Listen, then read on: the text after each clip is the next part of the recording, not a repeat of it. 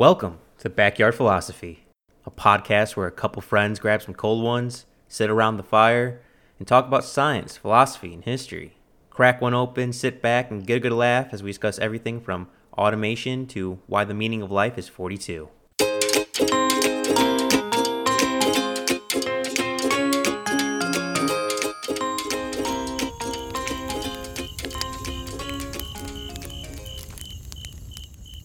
One of the biggest arguments that I listen to with the least amount, there's no good that was going to come from this argument, but what's the difference between green energy and clean energy?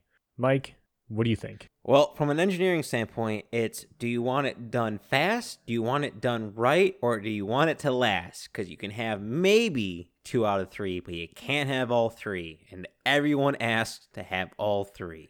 It makes me extremely frustrated. What about you, Nick? What's your opinion on it? So, from what I gathered, green energy is the greatest environmental benefit, and clean energy has 0 emissions, but it doesn't need to be renewable, whereas green energy should be renewable. And then renewable energy is something different. It doesn't have to be clean to be renewable. Pretty much, they're all the same thing, but also all different, and they're all fighting against each other. When categorizing an energy source as one of these isn't really going to change anything. But that's just my opinion. We're going to be talking about renewable resources, renewable energy, all sorts of energy. Before we get too far into it, Mike, how you doing? What are you drinking? Well, I'm excited to talk about this because one of these things is not like the other. And I'm drinking some Clyde Maize, and energy is one of my specialties, so I'm very, very excited to talk about this. What about you, my friend? What are you drinking, and how are you doing? You know what? It rained here in Oregon, so I'm not really worried about wildfires in the tree farm anymore, so I'm pretty happy. And I went with the classic. It's a little bit higher class, but we're going with the tried, the true Jim Beam. Ooh, do you have your pinky out or something drinking that? You fancy pants? I have a little teacup over here with a little Jim Beam inside, just putting it down in the saucer when I'm done. You turned British, you bastard. It's the only way to drink Jim. No Englishman's ever drinking Jim Beam, so I think we're good there. But yes, green energy, renewable energy, I guess the best way to say is energy sources that have some type of benefit. Of course, we will be talking about probably coal, oil, all these different things, but there are changes coming and new forms of energy in development who have been implemented and new ones on the horizon. We'll be talking about all 3 categories, but it is fascinating, Nick, that renewable and green, though sometimes share same category, are still very different at the same time. Yeah, completely different depending on who you ask, or completely the same thing depending who you ask. And honestly, I think it's a personal opinion of what you consider green or not. I think a lot of times some people are a little bit picky, but before we get too far into it, I wanted to break down the state of electricity generation for the United States as of 2020. So in 2020, the United States produced 4.12 trillion kilowatt hours of electricity. Kilowatt hours is mostly what we're going to measure energy output in, but we might go back and forth because everyone records things differently. But 20% of that was renewables, another 20% was nuclear, 19% was coal, 40% natural gas, 1% petroleum. We're going to mostly be talking about the renewables today, and of those 20% of electricity generated in 2020, 8.4% of that was wind power, 7.3% hydropower, 2.3% solar, 1.4% biomass, and 0.4% geothermal. Well, straight off the bat, Nick, if I can intervene, I saw different percentages on petroleum, natural gas, but... Well, I got my numbers from the U.S. Energy Information Administration. A government agency? A government agency. I think we figured out where the problem is. No, there's a lot of confusion. There's a lot of people who measure, as we'll probably discuss through this, things very differently on how they value what energy is versus carbon offsets versus carbon dioxide used to produce such objects. It's not an exact science. Everyone has their own methodology. It almost seems like early 1700, 1800 science of there's not a standard set. It's a relatively new field. I mean, from what I understand, a little history lesson, idea of quote unquote green energy came from around 1917. And from there, it didn't really go anywhere until about the 1950s. Kind of got some headway and disappeared until the 1970s, and then didn't pop back up until about the 1990s again. So it seems like every 20, 30 years, it's a revival of it. But that being said, again, it's not a standardized science of how is measured across the board, even though it can very easily be so. Yeah, you'd think we'd have a better system to track all this. And this source had the easiest to read graph and the simplest. And as a government agency, and since they oversee everything we do, I figured they'd have a good idea. But it's definitely up for debate. It's even up for debate of what's considered renewable. Some people put nuclear in there just because of how small it is. Some people put natural gas in there. Some people don't. Other people don't put like hydropower in there. I think for our intents purposes, for our intent, we're going to include hydrogen power and wind, solar, all that kind of stuff for renewable. And we're going to compare it to most likely coal, nuclear, and a little bit natural gas, just so we get a baseline. We can't just talk about renewable energy without talking about other energy forms, because if you're not comparing it to a control, then what's the point? Yes, I would agree with that. I would agree that natural gas and coal are pretty much the current standard for first world countries. So that's a perfect standard to stand to what we have now versus what we can have. And for renewable energy, I think it might be a good idea to start off of what our personal definitions of renewable energy versus green energy is. To me, renewable energy is simply a energy source that can be produced over and over again without huge negative consequences. So say you can have a fuel source that you can use over and over again, or a fuel source that's easy to obtain, or you can grow a fuel source, a fuel source that is not obsolete, that can disappear. It's not limited, to me, is renewable. And for green, it's simply not releasing tons of toxins and chemicals into the atmosphere, land, or water.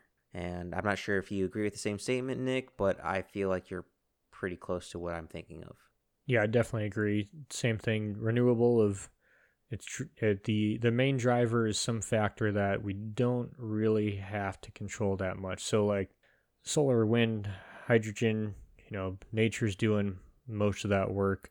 I'd put biomass under there, depending on the source, and then green is an energy source with minimal impact to the environment, and we'll get to that later. I think I think Mike would agree with me, there's no way to produce electricity without having an impact to the environment. So it's more, where do you want to put that impact? But I don't think there's a true green of having your cake and eating it too when it comes to energy production, but maybe I'll get proved wrong, so we'll see.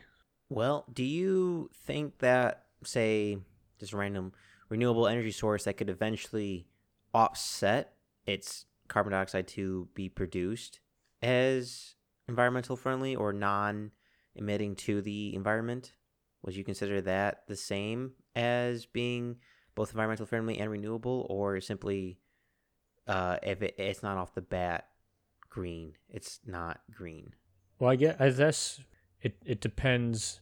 I'm just from the research that I've done, I'm so far into the crazy environmental side that my mind's been clouded by by ridiculous statements. But so, for example, what comes to mind for me for that is chip plants or chip production. So like cutting down trees for boards, the leftover chips get chipped up, put into a power plant, and they use the heat from burning the chips to generate electricity.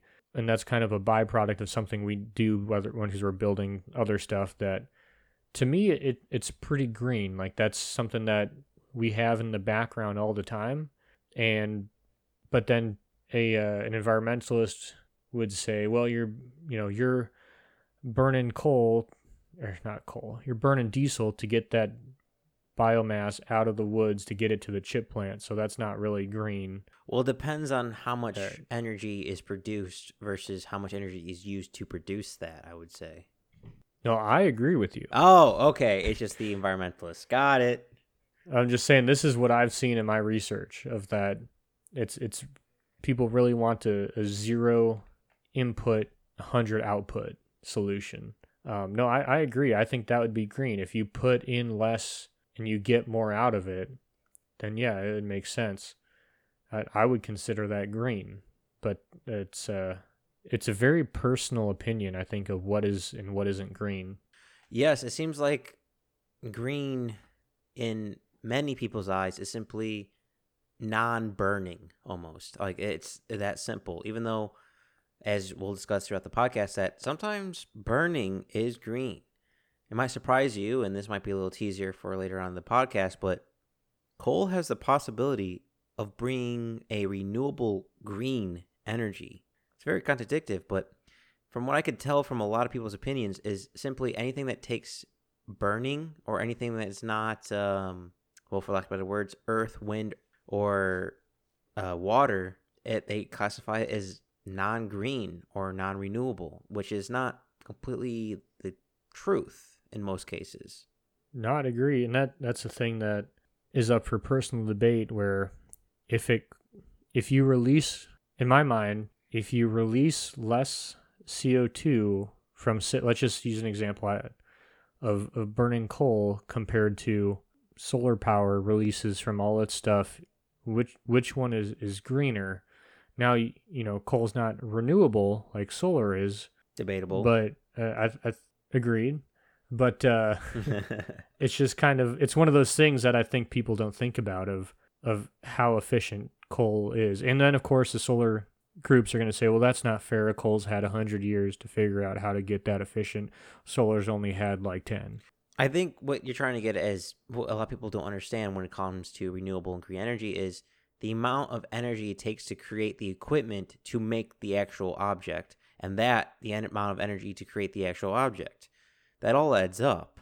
So, for example, solar, since you brought that up, you need to make the photovoltaic cells, you need to install it, you need to drive it out there. All that is fuel, some type of fuel source being used, and that's all energy needing to be used.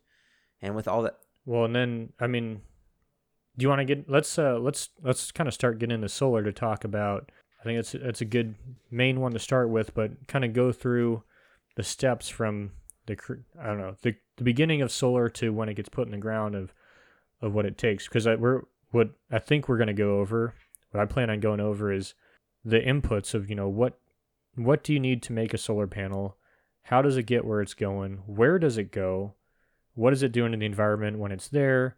And how efficient is it? Can this be considered green?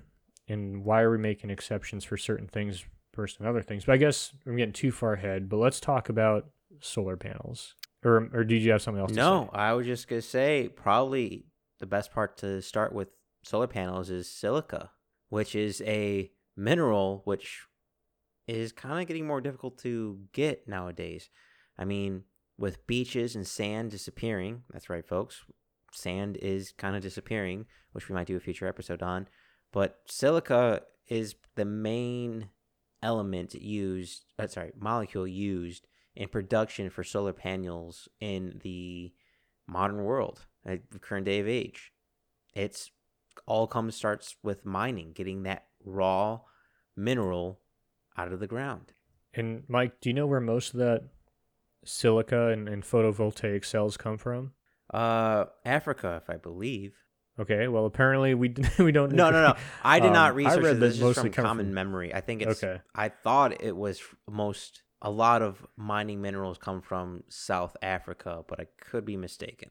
Well, I mean, we're not too far off. I was under the impression that most photovoltaic cells, and I guess maybe the minerals come from Africa, but where they get constructed and other parts are mined and created are in China, in the eastern part of China, in their what's the right word for Factories. where they're putting the Uyghur Muslims?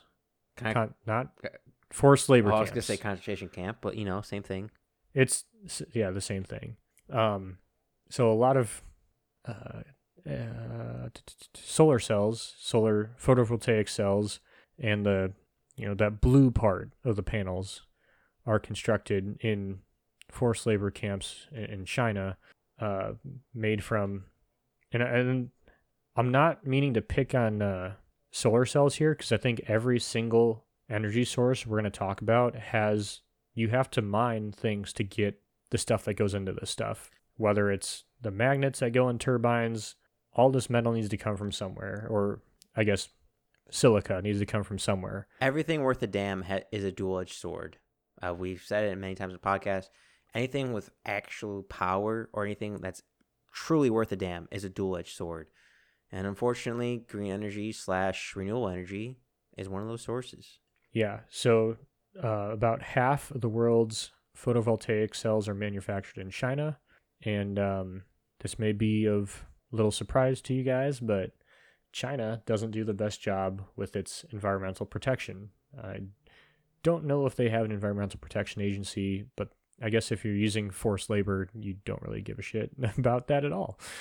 So that's part of the problem with the, I don't know if you'd consider that an environmental problem with photovoltaic cells, but it's definitely a human rights problem. It's definitely a problem. I don't know what kind of problem it is. It's a big problem, but yeah. So you have, so these things they get mined just like everything else. I mean, coal gets mined, everything gets mined. Like these things come from the ground. We're not out in nature finding solar cells. Like that's just not, it's not Minecraft out here.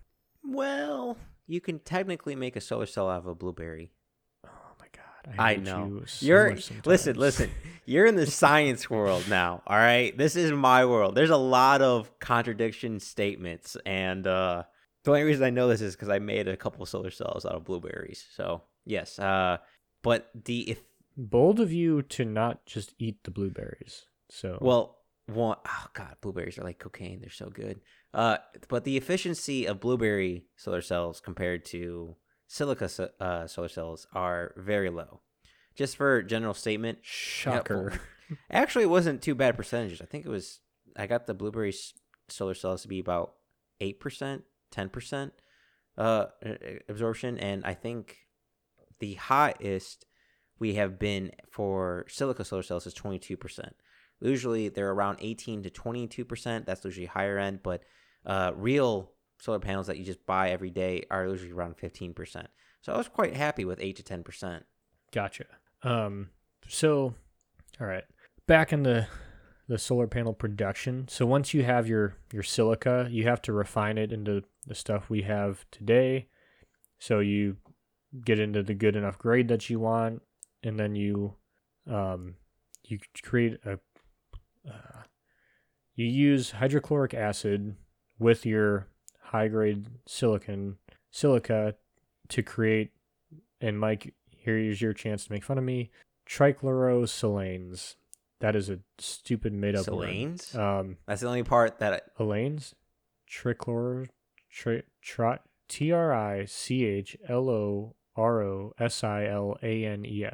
Trichlorosilanes? Yeah, okay. Sounds I'm right. actually pretty decent at Latin, so I'll give you that. That sounds pretty close. Anyway, so they react with hydrogen to produce the silicone tetrachloride, and the problem with that is that you get a lot of byproduct, which the byproduct is hydrochloric acid. And I'm not going to name what country does this, but a certain country we may have talked about just kind of dumps that, and it doesn't do anything for the soil. Which is surprising because if I remember correctly, hydrochloric acid is manuric acid, which is used in a lot of applications. So that could be really easily bottled and sold, which I'm very surprised that they just dump it into Chinese soil. Oh, I'm sorry. Did I dump it into quote unquote soil? I have no idea. The article, or what I read, said they dump it, but I'm sure China's not going to waste money. So maybe they figured it out. It just has information about the contamination downriver of the plant. So we got our, just like everything in anything, even like look at the hemp episode we did a long time ago. Even a completely like what people consider a completely green product, some of the byproducts of it are just completely not green. So we're not trying to shit on solar. We're just trying to say this is what happens, I guess. I don't know. Solar just happens to be first. Well, everyone's on the chopping block, and boy, it's like the French Revolution. Everyone's getting the guillotine. But maybe I can intervene. I don't know if you're done with the production, Nick, of all, because you mentioned the transportation of getting it from China to America using the diesel shipping container ships, which is kind of ironic that diesel shipping container ships are transporting solar panels. But solar is very intriguing, especially for the future of humanity. I'm not sure if you wish to continue on production or hop into application. Yeah, I have nothing left in production, so let's move on into application. So, solar comes in many different forms. There are solar panels that you, I don't know, get on little lanterns that you put in your yard, solar panels that you are putting into the desert to produce energy for a region. Solar panels that you put on your roof to, in case a government becomes too corrupt or too terrible, that you have your own energy source, or if the snow apocalypse comes back to Texas, you're okay. But solar panels are pretty decent at producing energy. Like I said, they produce anywhere from 18 to 22% on the high end, 15% on the, cheap solar panels, which for those listening, that's actually pretty good. That those percentages might seem low to you, but if I remember correctly, coal factories, the highest they produce is a right clean cycle, which is about 86%, but that's ideal. But more realistically, they produce 65%. And solar is both a new and an old technology. We've used solar for different reasons in the past in our ancestors, but the current technology of using silica is, for all purposes speaking, a 21st century invention.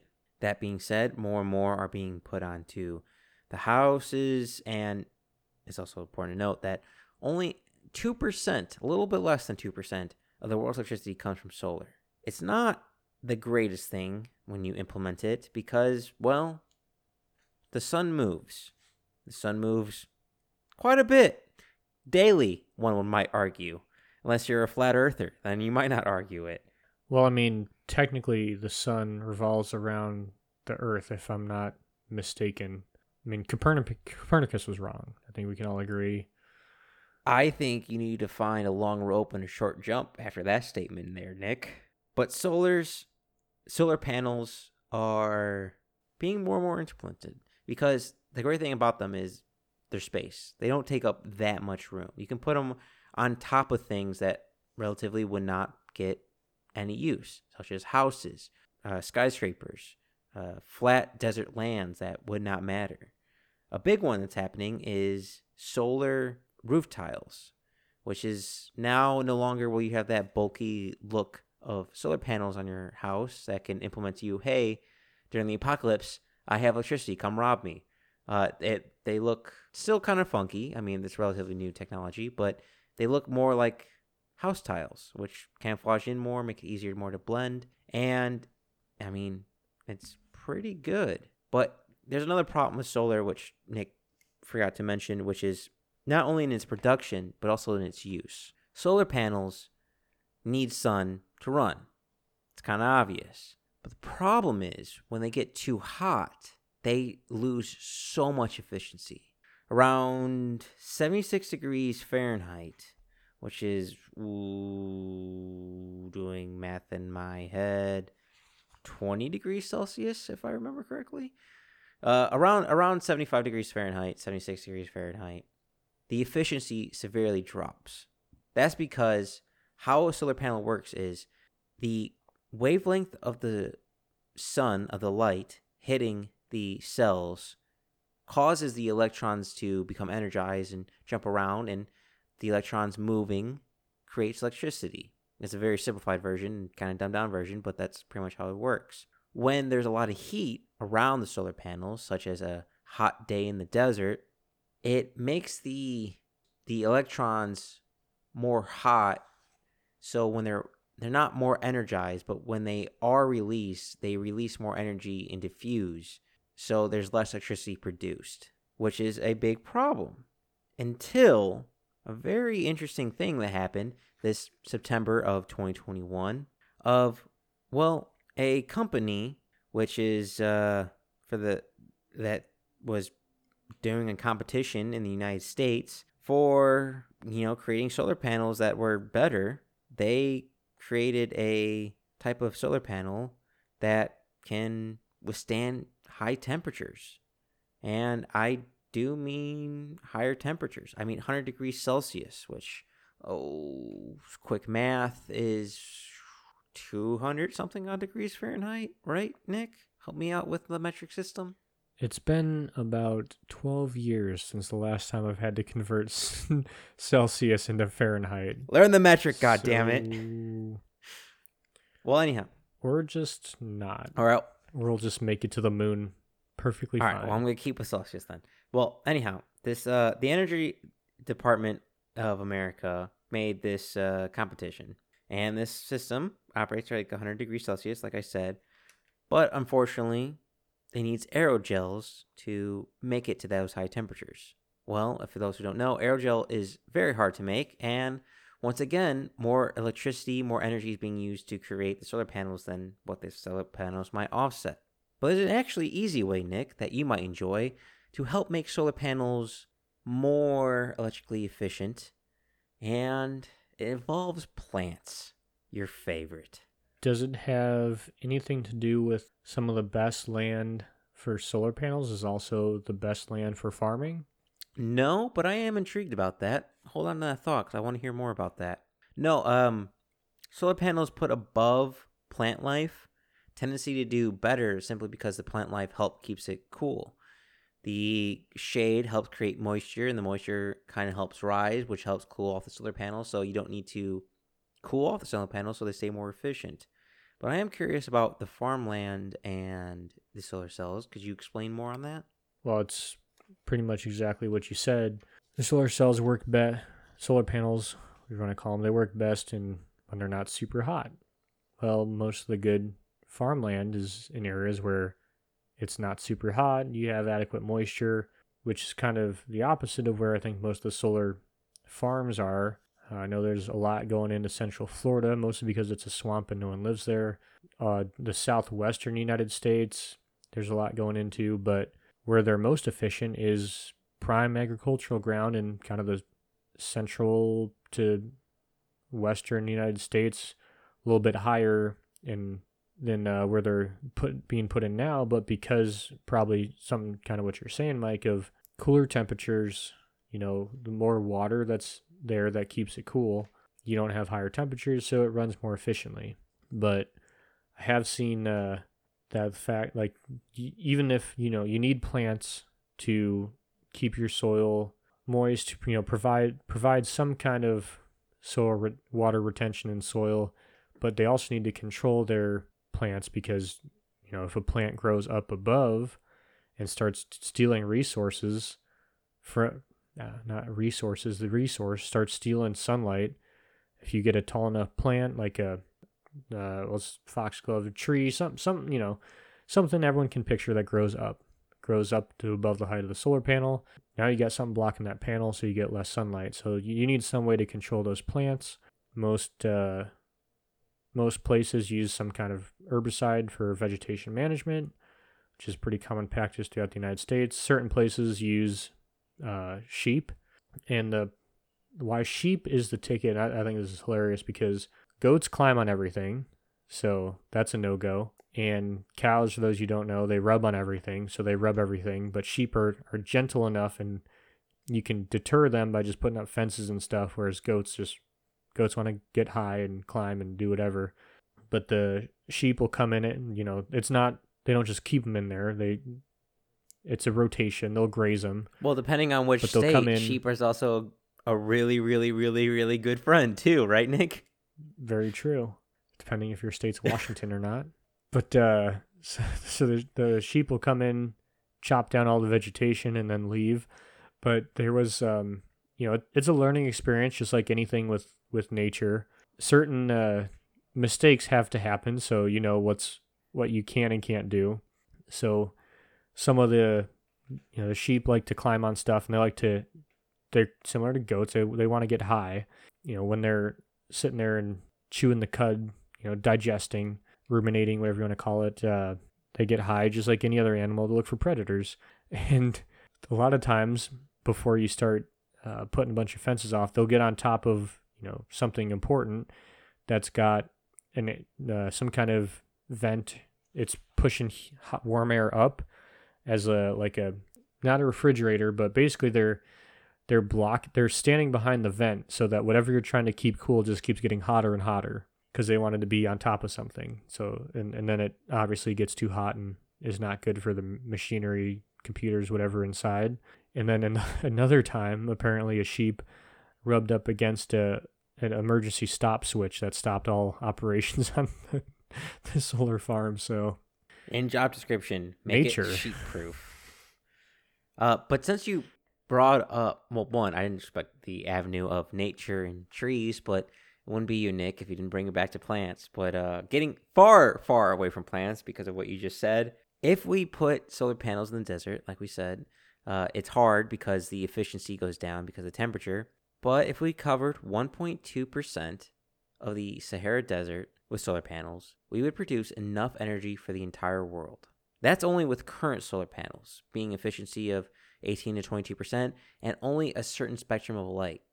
For those who don't know, certain solar panels don't collect all light. They only collect certain wavelengths, which is new technology coming out, which I'll talk to in a bit.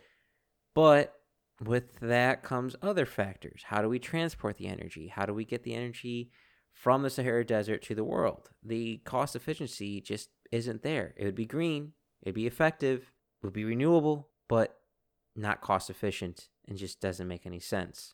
And plus the solar farm in the Sahara Desert would only be temporary.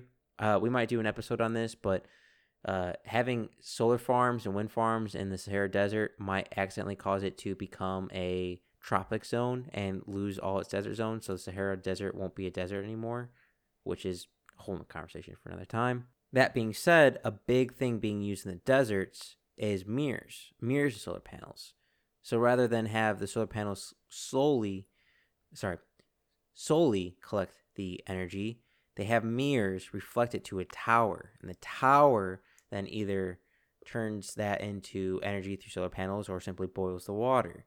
That tends to be extremely efficient because, the mirrors can make the temperatures reach up to 1200 degrees Kelvin, which I remember the conversion in that. That's about 1700 degrees Fahrenheit, which is absolutely scorching.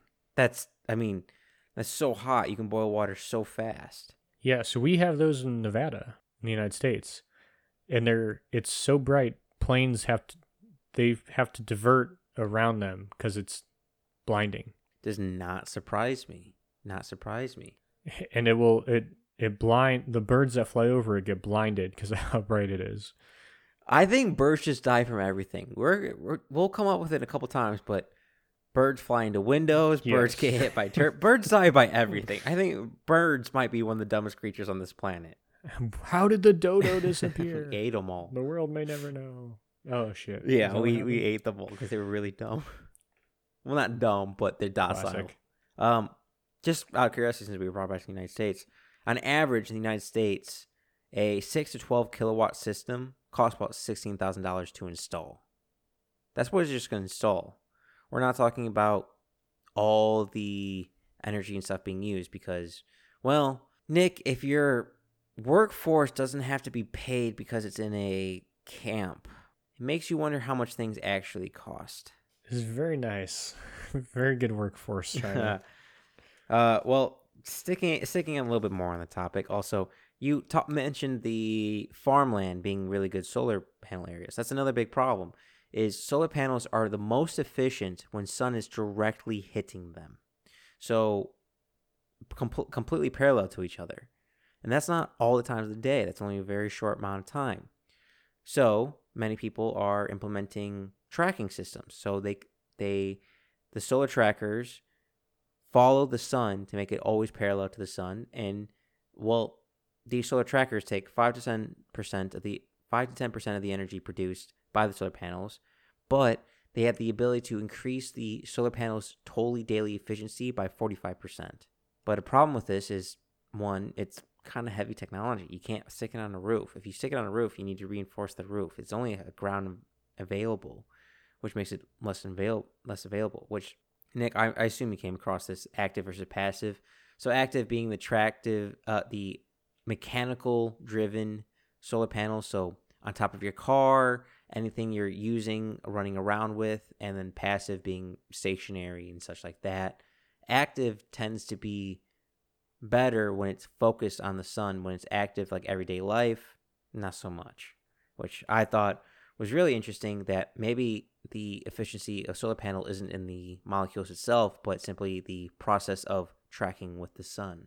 Yeah, I definitely saw that about tracking with the sun. And that's something we all know, I feel like, of, the sun moves.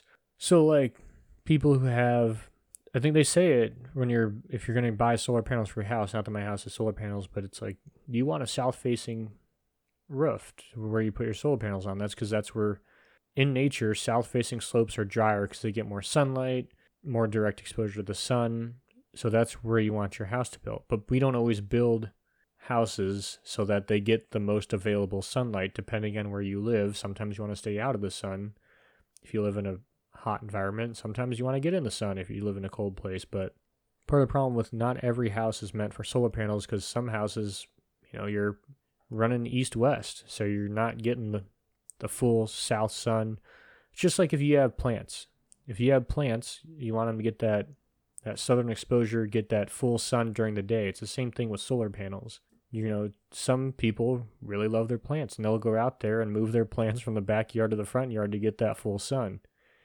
Other people, just, if the plant lives, the plant lives. Only the strong survive. That's kind of how, yeah, that's kind of how the active versus passive works. Well, since you mentioned houses, I think it's a good point to intervene that there are solar windows as well, not just panels, but transparent solar panels, windows. I'm not sure what the proper terminology is there for that, which I found way more interesting simply because, all right, so there's a big reduction of light. So if you're in your household, right, noon, it's pretty sunny, it's pretty bright. With these solar windows, it would reduce it nearly by half. I think it's like 40%, 35%. That's quite a bit. But if you're in an office building, giant skyscraper high in the sky, that seems more energy efficient. One, it keeps the inside more shade, which means less air conditioning being used and more solar panels being creating electricity. Seems like a win-win all around. And I mean, again, they are less efficient, but a little energy here and there all adds up quite quickly. I'm not sure on the cost, though. That was a big thing I couldn't find. Yeah, I didn't run into the cost of solar windows, and I really didn't see much about solar windows, so I cannot help you there. Well, if I remember correctly, the solar windows is not based off of silica material. I'm not quite sure, or not quite remember the silica material, which is a organic material, which probably makes it far less cheaper. It probably makes it cheaper using silica solar cells than it does Windows solar cells until we find a replacement. But another replacement that we could add to solar windows and solar panels and cells itself is simply not have it at the wavelengths that they're currently at.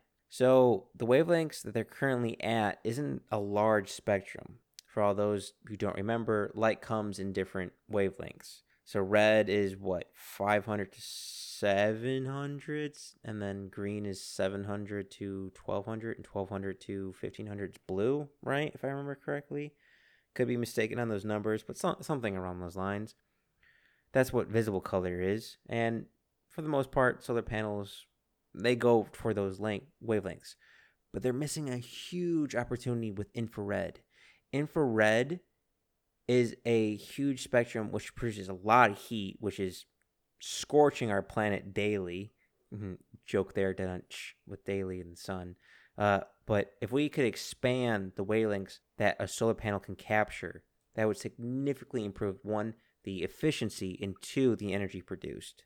Yeah, I mean, it's we kind of when did we talk about this? Where if you can take some of the energy hitting buildings, it'll reduce the power draw for air conditioning. I feel like this kind of ties into that, or maybe the opposite, I guess, if it just gets hot. But I did see something I didn't spend too much time looking at because I focused on kind of things that are in production now. But they're looking at a paint that you can paint on a building, and that will also, it excites the electrons, and somehow they harvest the energy from the solar paint on these buildings, and it's helps cool the buildings as well.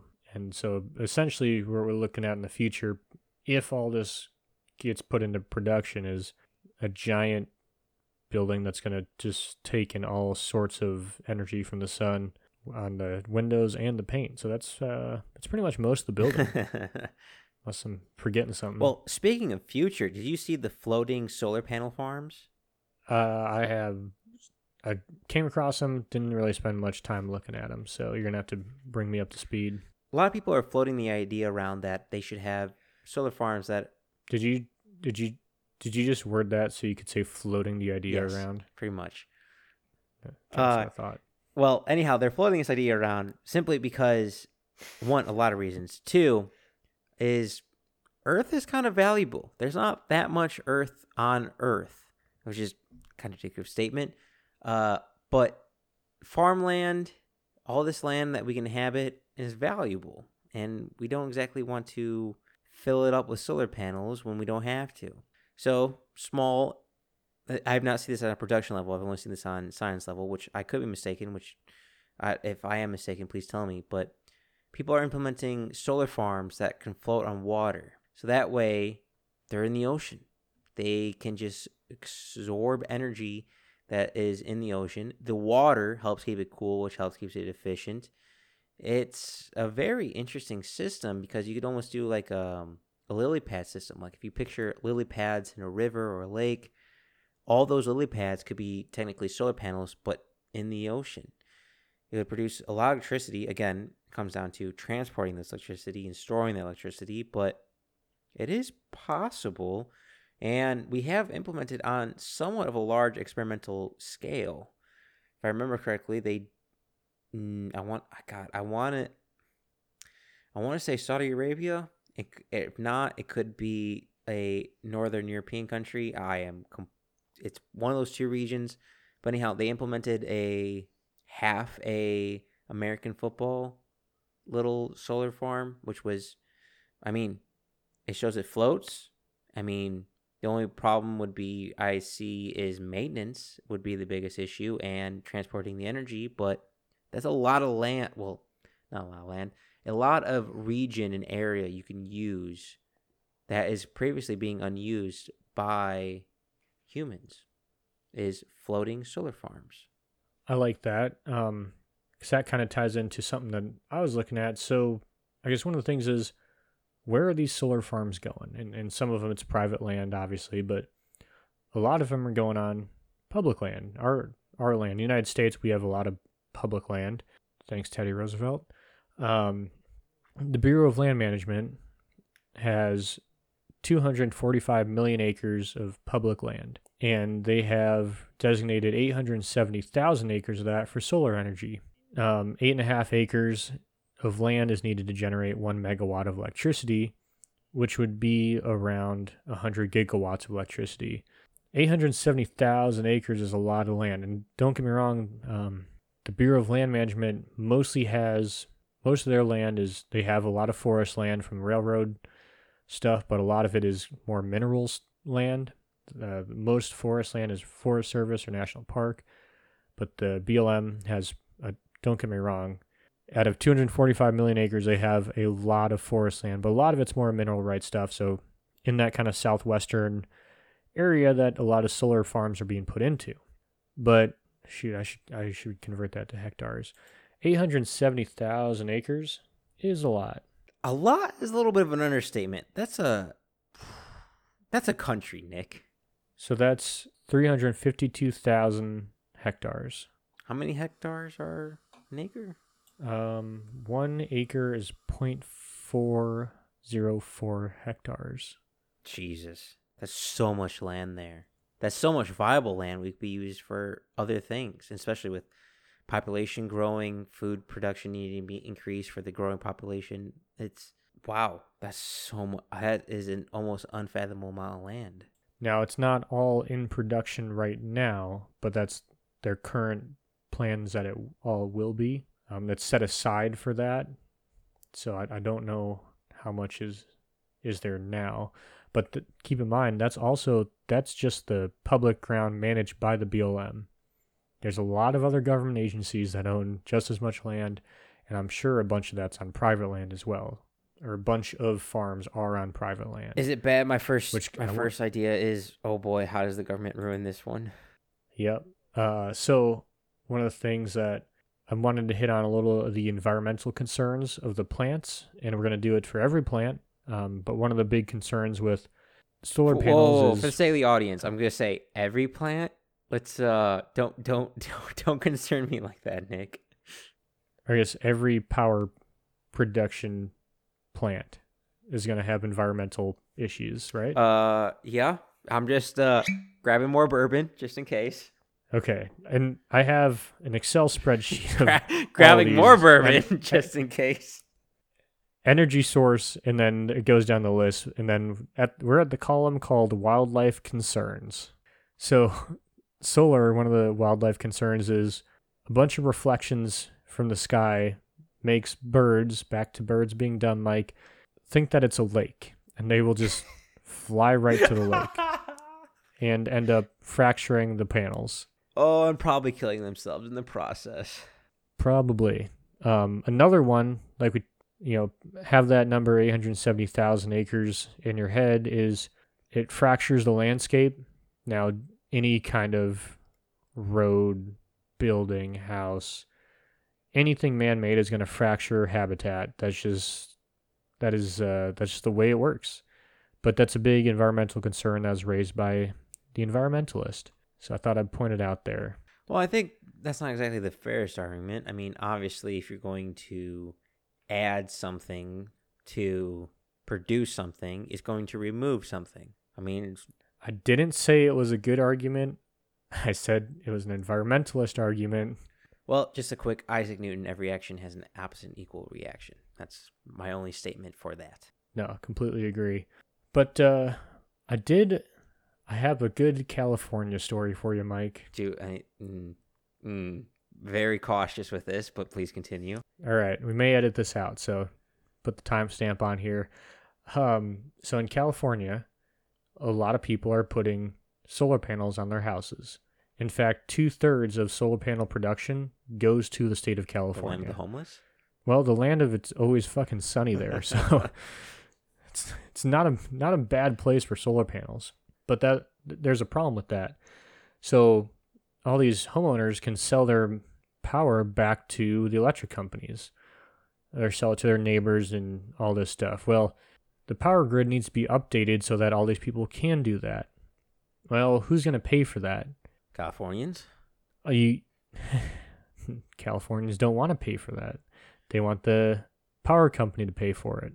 But there's a bill, assuming it's a bill, it's not law, but forget what number it is, but they're basically saying that each new, not existing, new solar panel will have to pay $90 a month plus whatever taxes that are already on solar panels in order to have solar panels. And the argument is that only the rich people can afford to get solar panels, and so they should be the ones who have to pay for all the updates for the grid to be able to use the solar panels. And so California is in the middle of a battle between the environmentalists and the social justice warriors. What would you call that? Because they're basically saying that the cost of upgrading the grid shouldn't be everyone's responsibility when only a few people are benefiting from solar panels. But you have the environmentalists who say anything we can do to promote solar panels is good, but you also don't want to have the people who aren't using it pay for it. So they're in a battle right now over. So just to clarify, California wants to add a new taxation for having independent energy source. That's correct. Now, to be fair, Californians did this to themselves when they said that the power company was responsible for all the wildfires and that they needed to make their grids like fireproof, and that's why they shut down their power, because they're solely responsible for it. So if they're solely responsible for all that stuff, why would they risk anything? Why these people who are also using the grid to generate revenue should also have to have a share of that burden of fixing the grid from fires, windstorms, whatever it is. Yeah, that's too dumb for me to answer that, but you brought up an interesting point. I'm just going to caveat for all renewable/green energy sources is that based on your production, you could sell your extra electricity back to the power facility, the power plants.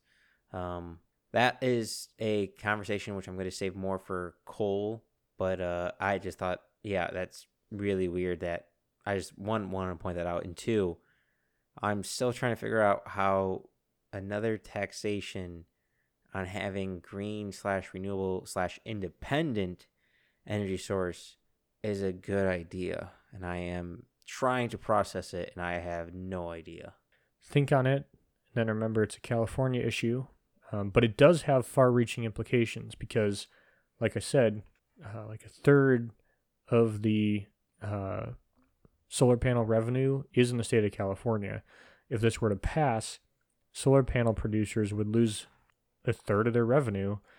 There'd be a lot less money in it. You probably wouldn't have the innovation because, I mean, you're down 33% of your profits. Well, that maybe not. Some people will still buy solar panels, but I don't know how much you make, but I know you're not making $90 a month plus whatever else California is taxing you. Well, I'm curious on what the turning key is for that industry in California, because it's 30% currently, but how long will it sustain that? I mean, once you have solar panels on your roof, I mean, it takes X amount of years to make that money back. I mean, 8 to 12 minimum. How much turning key do those businesses have? That's what I'm curious of. I'm not sure, but this is something that I struggled with of the lifespan of solar panels, Mike. So I saw that it's commonly agreed that solar panels degrade 0.5% a year. So, your first, right when you start, you're 100% production, and then your next year, you're 95.5.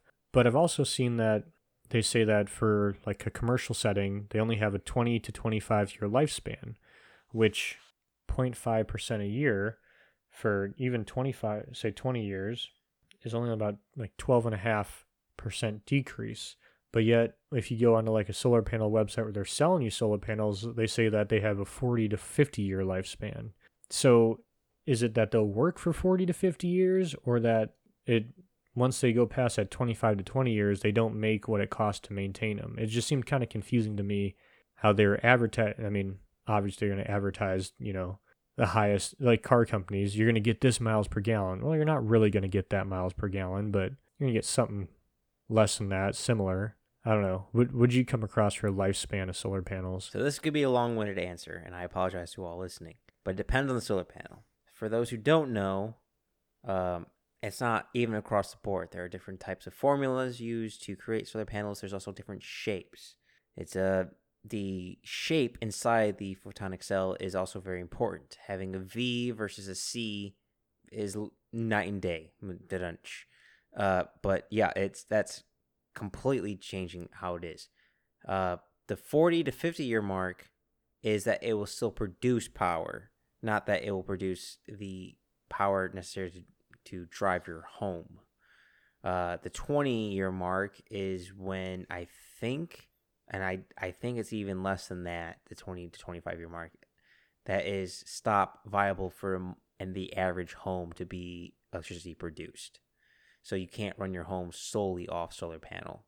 The 40-year mark, I believe, is simply you can still draw electricity until it kind of decays. But again, these are man-made objects. They will rust. Well, not rust is technically, unless they use a metal frame, but they probably use aluminium. they will decay. They will lose over time. They will get burnt out. They will get crashed into. Hail might happen.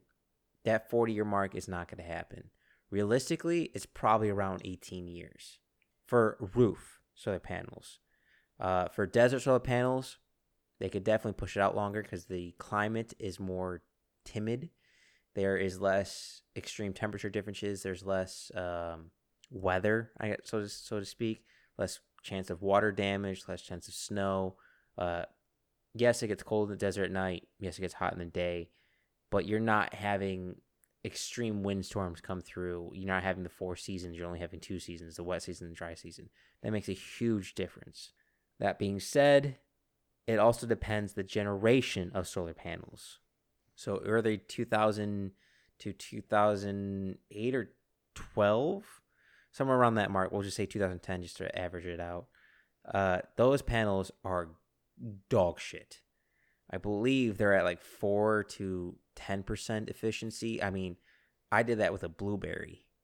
So, I mean, that shows you how much the technology has come across. Self-made from... Yeah, that was... I don't know if you remember our high school, Mike. Our high school spent 10 grand. The government matched us 10 grand for solar panels, and they produced enough power to power one room for 4 hours a day. Yep, that sounds about right for old. That was what, probably like 2012, 13-ish?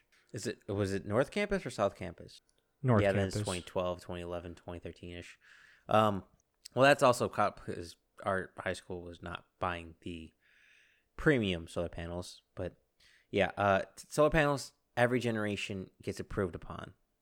Granted, we've hit some hiccups, and getting over some speed bumps to get above the 20% efficiency is kind of been hard. But if we increase the wavelength and the shape of it, maybe we just have a chance. But yeah, I would say the length of it depends on environment and generation model. I mean, Nick, you used to have an iPhone 5. Would not hold up to current models, that's for sure. Definitely probably not the best battery charge. I'm reformed. I have a flip phone now. It's all Hallelujah, good. you're saved. But it is interesting that our high school got subsidized by the government for solar panels, because that is a big part of solar panels is tax write-offs. It's getting subsidized. You can sell your electricity back to the electrical power plants, so you don't have to... I don't know, you can produce a little extra cash that way. Not often a lot of money, but it kind of bounces out throughout the year. But hot months spends some solar panel energy to give back to the power plants. And in the wintertime, when you need that and you can't produce it because you're in a snowy area, it evens out. So I only had one more thing about solar panels, and there's no scientific data to back this up, but it seems like a fucking rattlesnake nightmare. Just a bunch of hot ground with some vegetation to lie down in. Fuck that. Just looking at it is like, yep, there be snakes there. From a person who's had to deal with rattlesnakes once in a while, please no. Or cottonmouths. Cottonmouths aren't even nice. They don't even let you know you're getting close to them. Please no. Well, sticking with the animals and the common theme that happens to be with solar panels of killing birds, I think it's a great transition to talk into wind turbines, which is also a huge killer of birds. And if you ever checked out that episode... And bats. And if you haven't checked out that episode, please check it out on the many episodes on Backyard Philosophy where you listen to podcasts. But yeah, wind turbines. Boy, this is a complicated one. They are both terrible, absolute dog shit, and also wonderful at the same time. And I'm not quite sure how to start this one off, Nick. So wildlife concerns for turbines. So we talked about birds and bats. The funny thing about the birds is they're trying to change. They get fucked up. So they're trying to change the height of the turbines. So if you have birds that migrate at a certain elevation, go lower or higher. If you have songbirds that tend to be lower, go higher. Another thing is getting rid of all the mounts. So, so any kind of bird of prey, a raptor is going to try and sit on top of the highest point and look around for mice and shit. Well, if they can't sit anywhere on your turbine, then odds are they're not going to fly off into a fucking blade. So it's not a foolproof one, but I did run across something that's pretty cool for bats. Now, bats is another major issue with turbines. I don't exactly know why. I always assumed that bats were like a little bit smarter than birds, but this is really cool. So, the first idea of how to deal with the bats was probably the worst idea. I mean, I guess it's 100% effective, but just don't run the turbines at night. Well, But that that defeats the point of the what? turbines. I mean, at that point, just install solar panels. Well, I mean, to be fair, Mike, abstinence is 100% effective birth control. Are you coming out of Utah, Nick, or where are you coming from? It's the same train of thought. But no, this is actually pretty sweet. So they put these sensors on the turbines, and when they sense the frequency, the same frequency the bats use for echolocation, it stops the turbine for 10 minutes until they don't see or pick up that frequency anymore. Well, one, that's kind of cool. It's kind of like a motion door sensor, but for bats. My only concern is what happens when invasive species come in, or when simply other equipment that's nearby sends off the same frequency. I am a little cautious of that. Well, I mean, this is pretty much what you got. So, Looks like we're eating something the they bats. looked at changing the shape of them hasn't been effective. I guess I didn't really look this up. For me personally, I don't understand why everything keeps running into turbines. Like, it's not that they're hidden. I mean, if anyone's driven across the United States, you've seen these giant fucking towers, or even if you've driven behind them, moving one of the turbine blades, and it's hanging off the back of the semi by like 50 feet. But it is something that wildlife seems to run right into. Well, maybe they're just they're seeing this. Hey, I can finally end it. I can end it all without quick an end. Douche. Yeah, every human's just like, man, it'd be so sweet to be a bird. Then you be a bird and just figure out you're just like a fucking emo. All birds are emo. Change my mind. But it is interesting. There are about 340,000 wind turbines on the planet currently. The biggest wind farms being in India, China, and America. So developing nation / developed nation. And about 57,000 of them are in the United States. And if I remember correctly, about 100,000 birds are killed by wind turbines. If I remember correctly, could be mistaken on that number.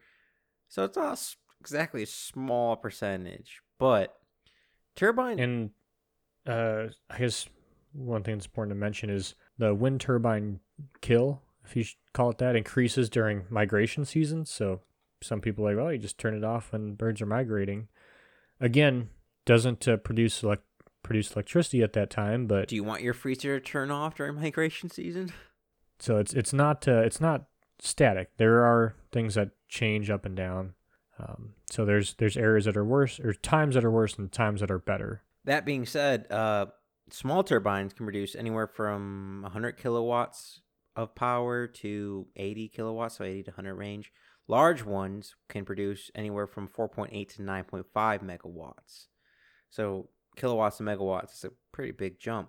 I mean, but there are some caveats. One being the materials used. Two being the cost. I mean, the average commercial wind turbine costs anywhere from $2.6 to $4 million to make.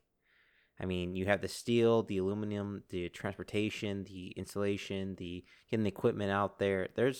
It's not. And the back to everything comes from somewhere. You got the neodymium magnets that help generate the neodymium. No, neodymium. I was thinking Star Wars. You say it and then just put it in what I was saying. Okay. So it sounds like I said it right. All right. Well, I got a reputation to uphold. You don't. One, I've worked with neodymium magnets quite a bit. Sorry, wow, I messed that one up. Neodymium magnets quite a bit, so I'm quite familiar with them.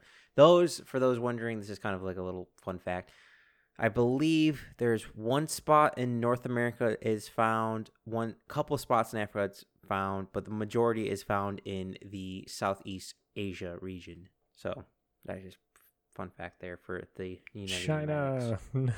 But yeah, so again, things come from the ground. That's where things come from. But also, the base of the turbines is pretty big, pretty deep. Like, and again, this is all size dependent. You know, taller turbines are going to need a wider base, but like a 328-foot tall turbine is going to need like a 15 feet of concrete, which is more concrete than Fuck. uh, yeah, that's more than like an airport has, Yeah. or depth at least. Well, yeah, definitely depth. This might make it a little bit more simple for people to think. Your garage where you store your car is usually 3 inches of concrete. For a blacksmith where they have a power hammer where it's hydraulic, where it's a lot of mass moving up and down, it's usually 6 inches of concrete. To have 15 feet deep concrete, that is that hurts my brain as an engineer. That's so deep. I mean, it makes sense. I mean, what'd you say, Nick? The height was 326 feet? Like, yeah, 328 feet. Yeah, I mean, it seems like, I don't know why they don't go more shallow and simply spread And out. wider. They go, yeah, they don't go as wide. I think it's only like, yeah, like only 8 feet from the edge of the turbine wide. Like it wasn't crazy wide, but I think it's because they're buying the ground from private landowners. This is just my guess. They're buying the ground from private landowners, and they're trying to take up the minimum space that they can. So they have to pay for that over time, depending on the agreement with the landowner. So I think maybe they're thinking if they go deeper, they don't have to go as far out, so they can have to pay less overall, and it's cheaper to go down because most farmers don't care about what's 5 feet below the ground. Might make sense. I mean, I actually looked that up of what the average land rental is for wind turbines. So for those who don't know, wind turbine farms are usually put on land that other people own. The amount of electricity you produce is how they kind of make their money, and they're kind of renting out the area to do so. The average renting for wind turbines is about $8,000 per turbine per year. That's a lot of money there for one individual turbine, especially when there's 57,000 of them in the United States. Yeah, and so something to think about for wind turbines is just like we talked about in, what was the word for yours, where they're looking at like the black hole by looking at stuff around it? A gravitational lens? Yes, the gravitational lens is that, kind of looking at stuff around it. So one turbine is going to throw off, it's going to reduce that wind around it. So each turbine needs an area of about 80 acres around it. So that doesn't mean that one turbine takes up 80 acres of land. It just means that for every 80 acres, you can probably only have one turbine, because otherwise the ones near it are getting caught in the wake, or whatever you want to call it, of that first turbine. But all those need to be connected in some way, because you need to get guys out there, you need to get equipment out there, you need to get the freaking turbine out there. So you need roads built and stuff like that go out there. So it's multiple land, like you're going to deal with multiple landowners. I mean, if you have, let's see how many turbines are in an average farm, but it's a lot. I mean, you can, driving across certain highways in the United States, you can see turbines into the horizon. So it's probably not all one landowner. If it is, it's Uncle Sam. But it's a lot of work to get all those landowners to agree, and then go out there and build it, and then get all that equipment out there. Just moving the equipment is expensive. So offshore turbines, they just build the place that constructs the blades at the port, because it's cheaper than, well, also that they're huge freaking blades. So it's just easier to just make them there, put them on a boat, and send them out into the ocean than it is to make them somewhere else and ship them out there. Every gram has a cost for transportation, fuel efficiency, and simply cutting the distance can make a huge difference. And I think it's also important to know, for those who don't know, which I assume most listening know, how a wind turbine works is pretty simple. The wind blows, and it's not exactly consistent, which is one of the problems with wind turbines.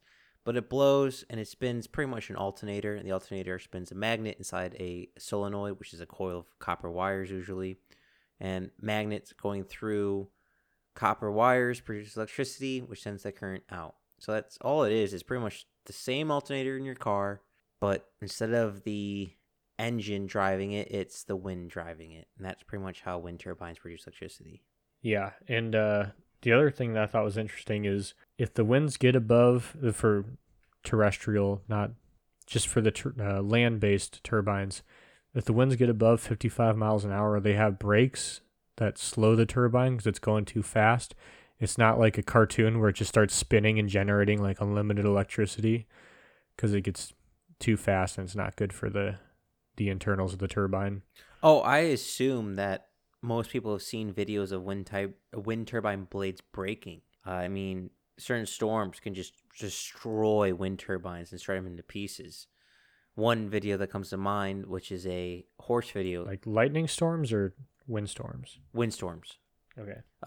So for those who don't know, the blades are designed with specific angles to be optimized for it. Now, granted, the classic triangle, the 3-bladed wind turbine, might be the thing of the past. There are new ones coming out which may be more efficient, but if you're looking at a wind turbine blade, like a normal propeller blade on like a classic one-engine airplane, not the middle, but if you go towards the edge a little bit, maybe like, I don't know, 25% more away from the center, that's the weakest point. And when certain windstorms happen, like say in Iowa, well, the horses sense what's happening and run away. And all of a sudden, the turbine turns into little shreds and bits and pieces because the brake, much like the brake in your car, can be shoved off. Like you can hold down the brake, and if a semi hits you, you're still going to go forward. There's still momentum.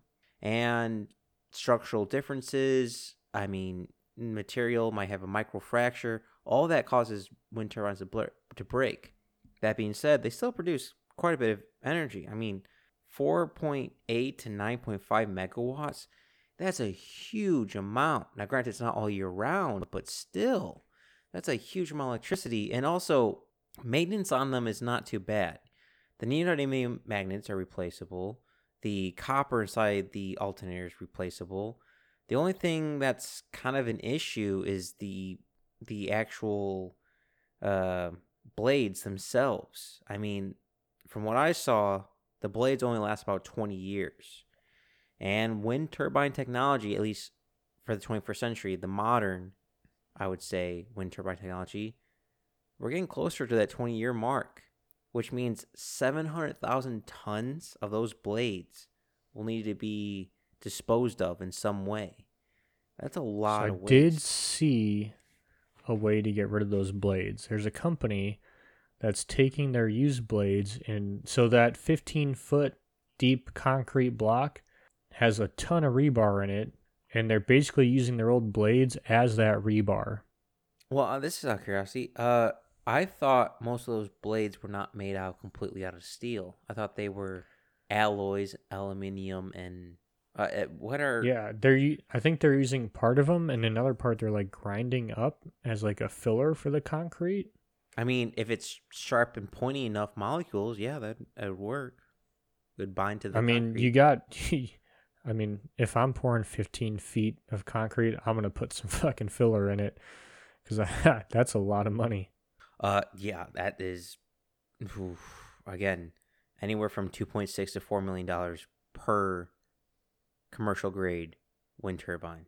And I this is kind of an important factor to note. What I saw, Nick, for the grams of carbon dioxide per kilowatt hour, I saw 4.9 grams of carbon dioxide per kilowatt hour, which is, besides nuclear, I believe the best. I think it's even better than solar. Yeah, so I saw 11 grams of CO2 per kilowatt hour in a study that compared wind, solar, nuclear, and coal.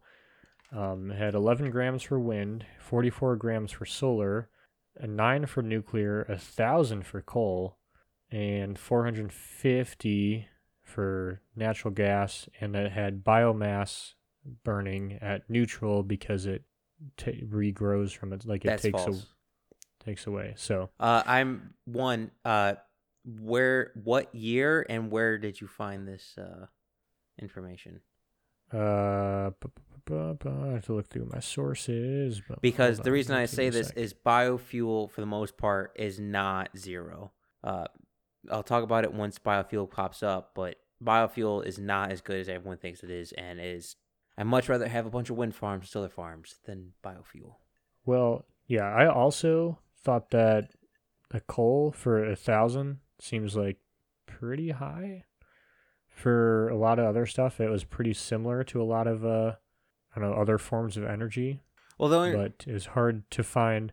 So here's the disclaimer I'm gonna throw out: is everyone measures certain like different things. Like so, I think this might have been the one I was complaining to you about before, where like when it talks about CO2 produced, like I think for coal it talked about like the CO2 that um, the amount of concrete. uh, no, that was for dams. No, like so for coal it talked about, okay, so you have uh, dozers and front end loaders that move everything around, and it combined that for coal, but it didn't take into account the trucks that move the turbines around for wind. So it's like, at what point do you cut it off, right? So it's cherry picking.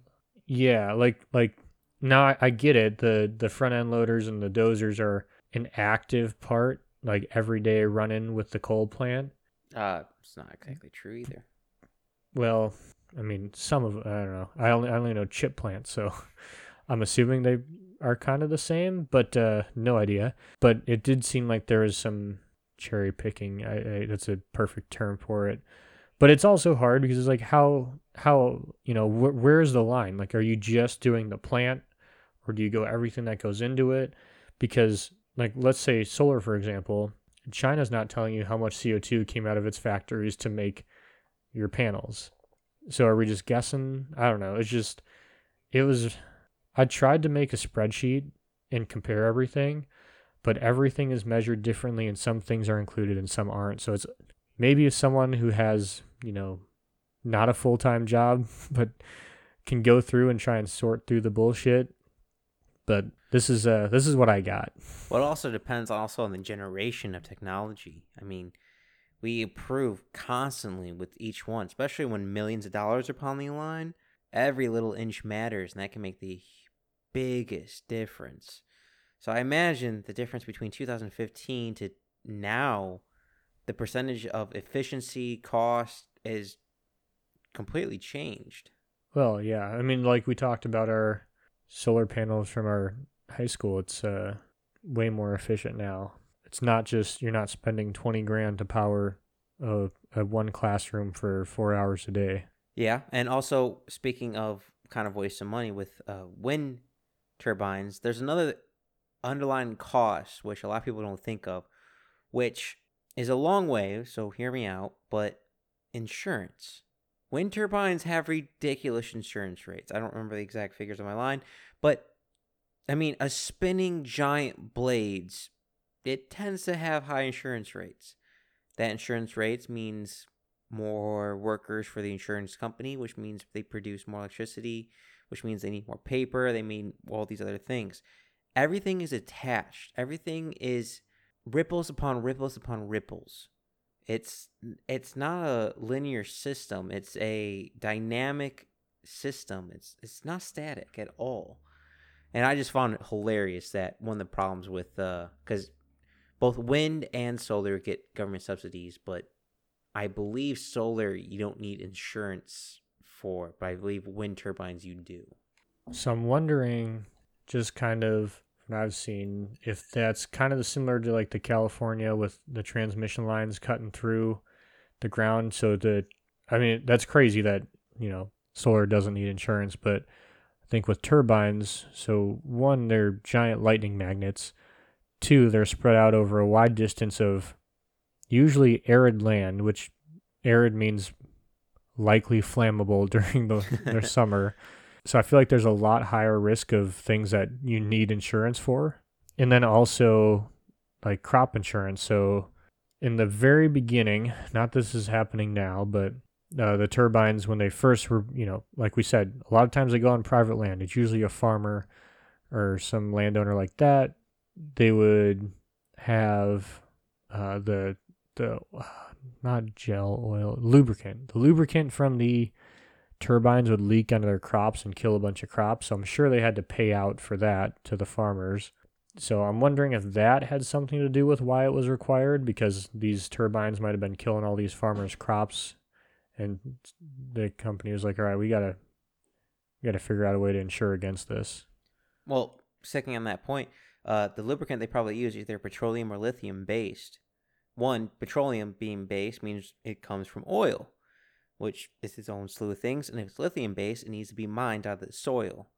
So where does the lube come from? That's also another expensive cost. It's renewable and green is not as cut and dry as I thought it was, especially coming into this and especially researching this.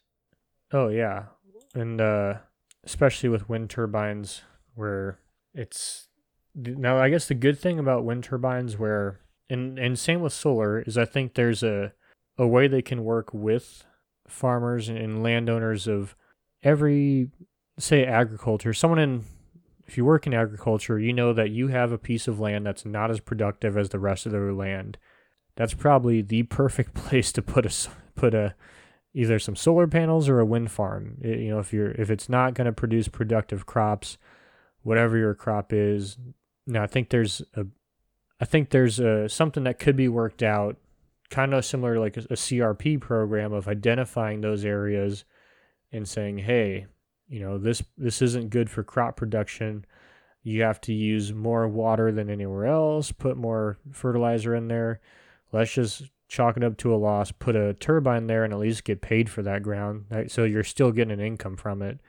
So I think there's something there for working with the environment of.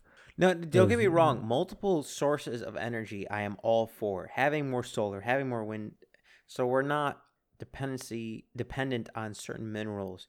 I am all for having. I think a large choice is a huge part of energy sources. We're just pointing out, at least what I'm pointing out. I believe you're with me, Nick, on this. Is we're just pointing out that everything's not so cut and dry. There are good things and bad things about both, and we're just exposing them all to everyone. Yeah, and I think Mike, you'll agree with me on this. I can't remember. We've said it a few times before, but I think each energy source is just another tool in the toolbox. Some are going to work somewhere. Most aren't going to work everywhere, but some might have a fit here, some might there, and it's going to take a combination of all of these to provide cleaner, greener energy and just energy in general. It's not, I don't think it's a one-stop shop. No, I don't think it's a one-stop either. I mean, if you're in a dry, arid place where not a lot of wind is happening, why put wind turbines there? Put solar panels there. Yeah, like the American southeast is one of the worst places for wind turbines. You guys just don't get the wind that the rest of the country does. Yeah, and also, you mentioned wind turbines are lightning rods, so to speak, for storms. Lightning's not the biggest issue in the world for any of the renewable energy sources. Luckily for us, we have the lightning rod. The lightning rod is quite efficient at removing that energy source, which is quite wonderful. And depending on time, we might talk about how lightning might be it. But having multiple energy sources is a great thing. I mean, we have the sun, we have the wind, but we also have the earth. We also have the ground below us, which is full of magma and hot energy. That would be geothermal energy. And Nick, I'm not sure if you're done with wind turbines, or if you are, we could hop into geothermal, or we continue with wind turbines. The only thing I had left for wind turbines is just say the life. I think we already touched on it, but just want to make sure. The life expectancy for a wind turbine is about 20 years. So that's what I have too. Is about 20 years. Cool. So yeah, geothermal. when we talked about not everything works everywhere, this is probably the best example. Boy, this is very few spots. One of those spots being Iceland. You need to have certain regions to use geothermal energy. And I don't know if you came across this, Nick, but I was reading some blogs is not the right word, but it's the only word that's coming to mind. Uh, of people's opinion on geothermal energy. And people did not realize that, hey, you can't have geothermal energy. People were wondering why they couldn't have geothermal energy in Kansas. And I was just thinking, well, you kind of need tectonic plates and magma and need to be at the edge to do that, but you didn't understand that. So I'm not sure how to explain the simple process of it. And yes, geothermal, only certain areas where there's active earth, for the best words. That tends to be where tectonic plates meet.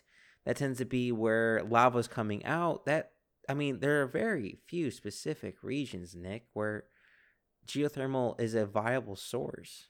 Yeah, and that's I've heard the same argument of we need to take advantage of geothermal. It's like, where though?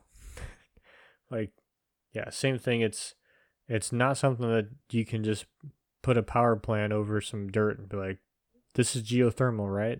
All right, well, before we get too far, I want to specify there are two different types of geothermal. There is a geothermal that everyone can do everywhere in the world, which is simply running your water or your heating slash cooling system down deep into the earth where it's consistent temperature and running it back up to help cool it and stuff like that. We're not talking about that geothermal. We're talking about geothermal that produces electricity. Those are two separate issues. And the geothermal that produces electricity, maybe the fault line in California.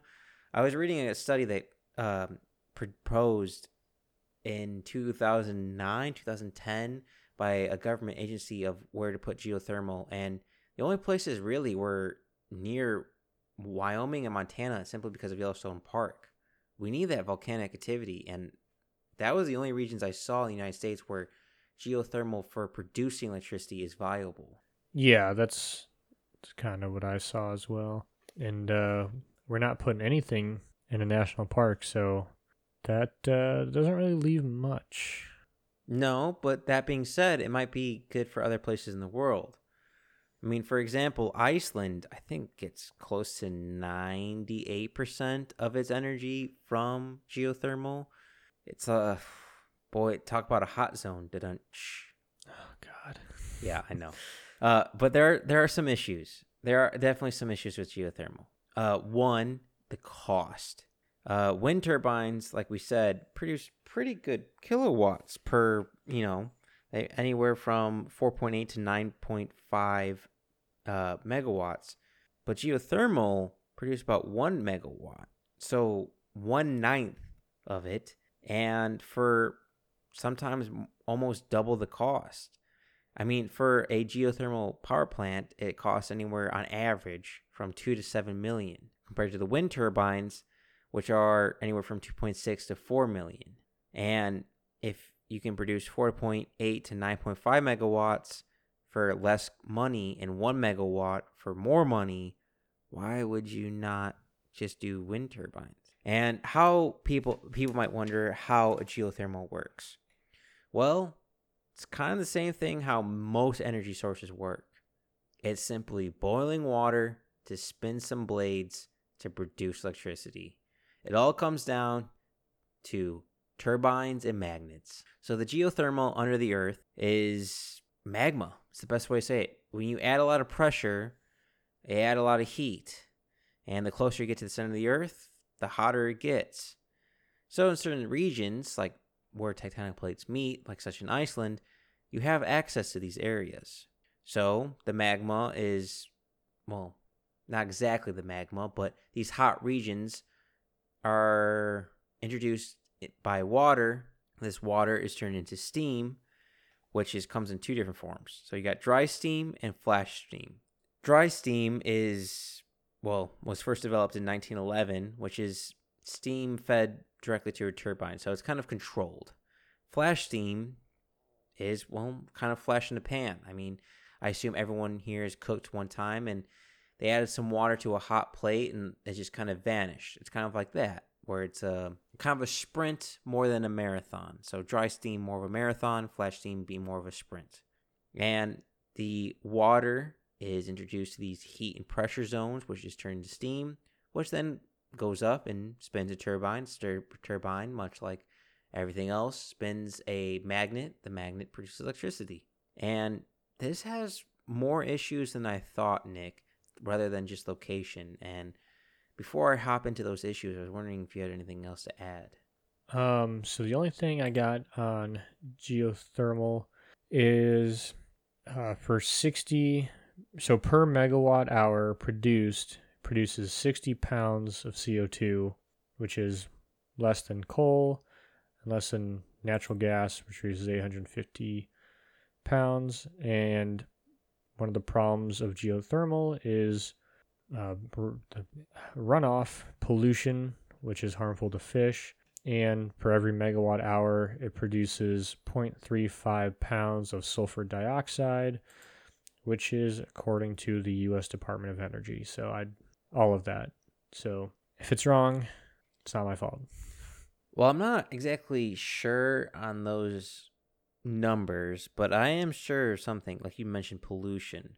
Geothermal is a very delicate process to do. If you mess up, a lot of toxins can enter both the water, land, and air. Like you mentioned, sulfur, which is, in case anyone knows, too much sulfur is kind of bad. But it's also all these other chemicals adding to the atmosphere. I mean, it's a very high pressure heat zone. So if, for example, rainfall was to be heavy and leak into, you produce more steam. More steam could break the power plant, and then thus releasing all these gases, chemicals that we dug holes to into the atmosphere, which could destroy crops, pollute, and poison people. It's a very delicate process. It's I'm not sure how I feel about it.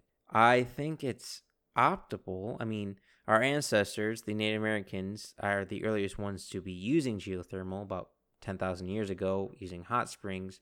Other cultures soon to follow, but at a process where we might be releasing sulfur dioxide, carbon dioxide, it might have all these negative benefits. I don't think it's a beneficial thing for the entire world, especially when only certain regions can have it. Yeah, I mean, I guess the good thing is it seems like most of the places where it does have it are pretty well developed and probably have pretty reasonable environmental regulations, it seems like. Well, this might be a loaded question, but I'm trying to think of third world countries or second world countries that are in volcanic I guess areas. to me it just comes up to the big one is Iceland is pretty much the one I think about, and I feel like they're doing things pretty good. I don't know. I mean, a country that's never been to war and is kind of like the most neutral country ever. That, yeah, I mean, I can see that. It's also not the largest country in the world, so that's probably makes it a lot easier. But like I said, I think it's 98%. It's a super high percentage is all coming from geothermal energy. I mean, it's definitely viable for Iceland, but for the world, I don't think it's viable for the world. No, I definitely agree. I think it's one of those things people throw out there that sounds good just to kind of, like when people say like, oh, the U.S. gets its, renewable resources. We have wind, solar, geothermal. We might get like, I think it's less than 1% of geothermal for the United States, but it's just kind of like, oh, look at us, we're green kind of thing. I don't know. It's kind of what I think it is. Well, again, there are very big difference of being energy efficient with geothermal versus producing energy with geothermal. We could build a lot of homes, buildings, infrastructure with geothermal in mind because the ground is a viable source to help make things more efficient. But simply to produce electricity, which we're more talking about this episode, is not very efficient for America. Yeah, I'd agree with that statement. Well, speaking of efficiency, and one of my, probably a year and a half of study at university, Coal, Nick. Dark black coal. Well, coal's bad, Mike. So, next topic. I'm sorry. Do you like having steel? Do you like having electricity? Do you like having heat in your home? Well, that's what all coal gives you. Coal, which is, God, I don't even know or how long our ancestors have been burning coal. For those, I think it went from whale fat to coal, so that should be like a, if not an exact number, kind of a, you can kind of figure it out from there, right? well, I think coal came before whale fat. Whale fat? Yeah, I mean, probably. simply Whale fat was probably just a fad, right? yeah. Well, simply because steel has 1 to 3% carbon in it, unless it's cast iron, then it might have 7%. But anyhow, everything, most things in the world, in some form or way, either have petroleum or coal involved. And for centuries, our people, that being the human race, have been burning coal to produce electricity, create energy, and for a long time, it has not been green nor renewable. But it can be, and in certain places, in certain regions, it is renewable. Now, you might be thinking, Mike's gone crazy. Coal's not renewable. I feel like we just lost anyone who's still here. All right, listen. Before you click away and go listen to, I don't know what podcast, coal can be renewable. Carbon can be captured from the air. We're trying to do that process now. We're trying to do that in the water. We're trying to do it in the air. But there are already some power plants that capture the carbon being burned. It also depends on the country. So there are different types of coal. There's clean coal, and then there's unkempt coal. It's not the proper term for it, but it's an easy process for men. So clean coal is usually washed and removed of heavy metals, toxins, such like that. So when you burn it, it's pretty much just pure carbon. It's a little bit more expensive to do, but it's a better result. And then there you have developing nations and third world countries who simply just burn whatever comes out of the ground, which releases lots of deadly chemicals into the air. But, I mean, I can't really blame them. If I had to choose between having electricity and refrigeration or simply not, I would probably choose refrigeration and having electricity. That being said, Nick, you mentioned a little bit earlier in the podcast of coal being transported by trucks. Most coal power plants are somewhat near railroad facilities. So there's a reason why this. So railroad tracks tend to follow both lakes and near power plants, or vice versa. Power plants tend to follow where railroads meet lakes. The reason why this is most United States power plants, I think it's by law actually, have to have at least 8 months of supply of coals on them. So that means if the trains stop coming, the trucks stop coming, they could still keep running for 8 months. And it's the same process for geothermal. You heat up coal in a boiler, you boil some water, you spin a turbine, and that turbine produces electricity. It's the same thing. The only difference is these new plants, instead of having the toxins or the carbon be released into the air, they're capturing it. And all those carbon molecules that you just burned, you're recapturing to reburn again. It's a renewable source. It can be green too. I mean, you could technically burn the same coal for centuries. It's just a hard process to do, which technology is slowly catching up. And being the facilities we can, there's one in Texas, which I believe is near Houston. And there's another in, I believe it's Europe, that is carbon zero coal power plants, which is a weird statement coming out of my mouth. Wait, say it again. So it's carbon power plants that are not releasing any carbon. They are green coal power plants. By capturing the coal that's coming out and reusing it. Yep. Okay. On the same page now. And, I mean, coal's proven at producing electricity very well. I mean, if you want to talk not on an environmental point, but simply a power point, coal's really good at producing power. It's really easy to burn, keep that going, especially clean coal. You don't have to worry about those chemicals. I mean, there's tons of filtration systems in that. And also, you can have a heat exchanger, which helps collect some of the energy coming back. But the process of implementing a new process to simply convert current coal power plants to capture the carbon that they're burning off and reuse it might be able to implement a technology that we already have. It was just an updated feature. And for those wondering, what about all those white gases coming out of power plants, coal power plants? That's water vapor. Just out of curiosity, just kind of giving out. That's pretty much just water vapor. That's not carbon dioxide. You have to release the steam sometimes, and sometimes you can. That's I feel like a lot of the times it's water vapor. I worked for a company that had a cogeneration plant, and people would always complain about the whatever they want to call it, exhaust or whatever, but they're like, yeah, it's just water vapor. Yeah, pretty much. I don't know. All electricity being produced is simply just water being boiled in one form or another. It's that's pretty much what most electricity is. It's just different ways to boil water. And coal is really good at it. But the really thing that was interesting to me is we already have an infrastructure of coal power plants. Why not just make that renewable? Why not just add a new filtration system to the power plants rather than build entire new facilities? That seems like a much easier process to get to the green/renewable than completely uproot the infrastructure and create new factories. Yeah. I mean, you already got it. Or, the meat and the potatoes. You just got to add a little side dish there. Yeah, and I mean, coal is already so much into our life. I mean, carbon is everywhere on this planet, and it's pretty abundant in the universe. So, I mean, why not use it? If we are able to use it responsibly, which we currently are not, but if we have the ability to.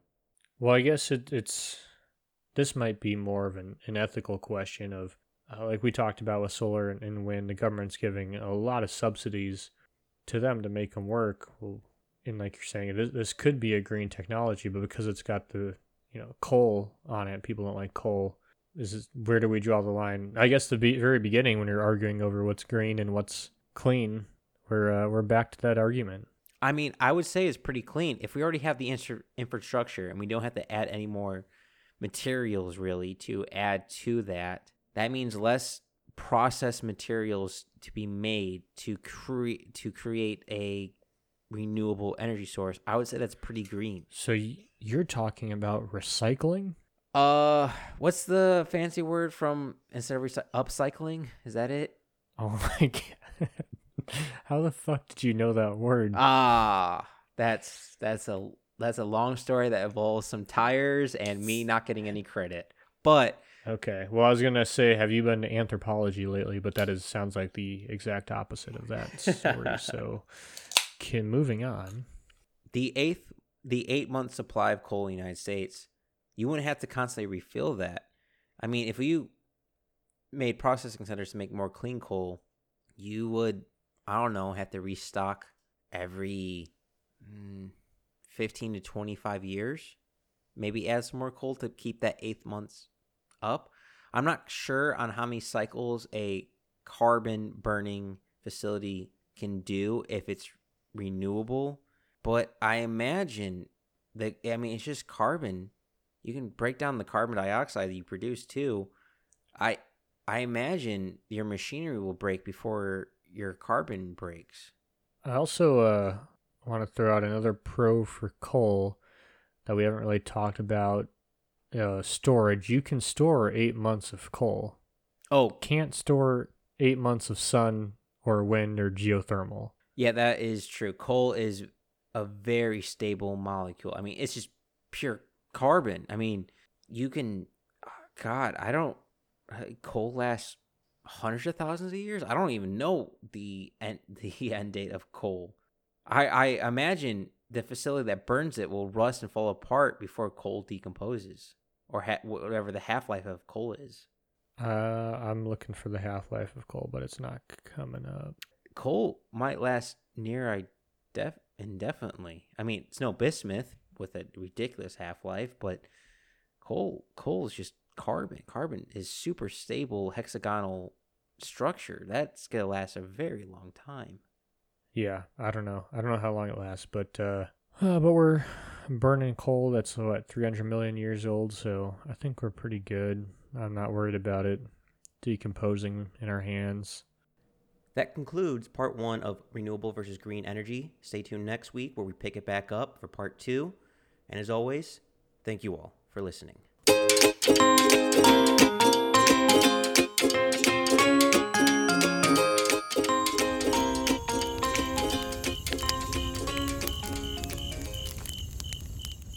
Thanks for listening to the Backyard Philosophy Podcast. We rarely finish a podcast without missing a point we wanted to bring up, so let us know what we forgot. And if you have a topic you want us to talk about, let us know at Backyard Philosophy on Instagram,